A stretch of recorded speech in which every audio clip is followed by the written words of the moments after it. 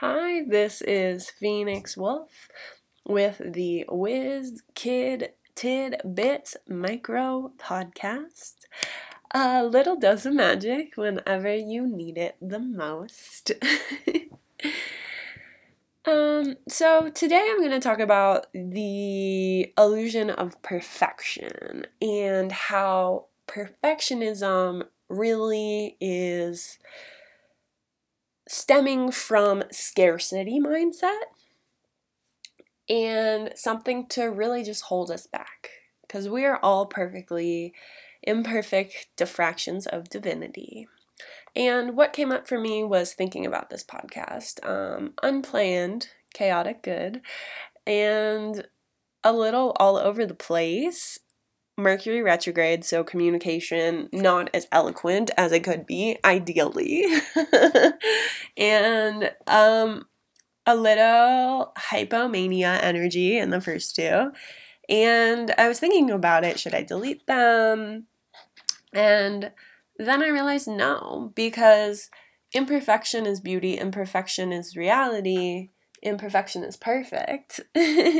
And I'm here to have this messy, gorgeous human experience.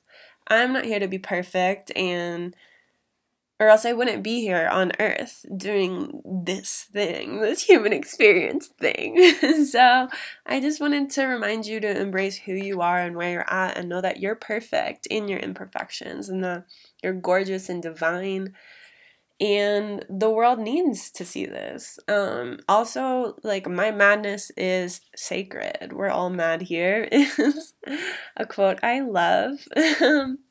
Yeah, so just a reminder to honor yourself where you're at, that your madness and magic and messiness are glorious and all part of who you are. So spill your colors outside the lines, live your truth, and show others that it's safe to do so. Maybe we can end with a freestyle. Here's a freestyle about imperfection. It's a redirection. It's about connection. Feeling so fly, feeling so divine. I am here in the crimson skies, yeah. Phoenix on the rise, yeah. Some things we can't deny, yeah. It's our soul truth. They're coming through.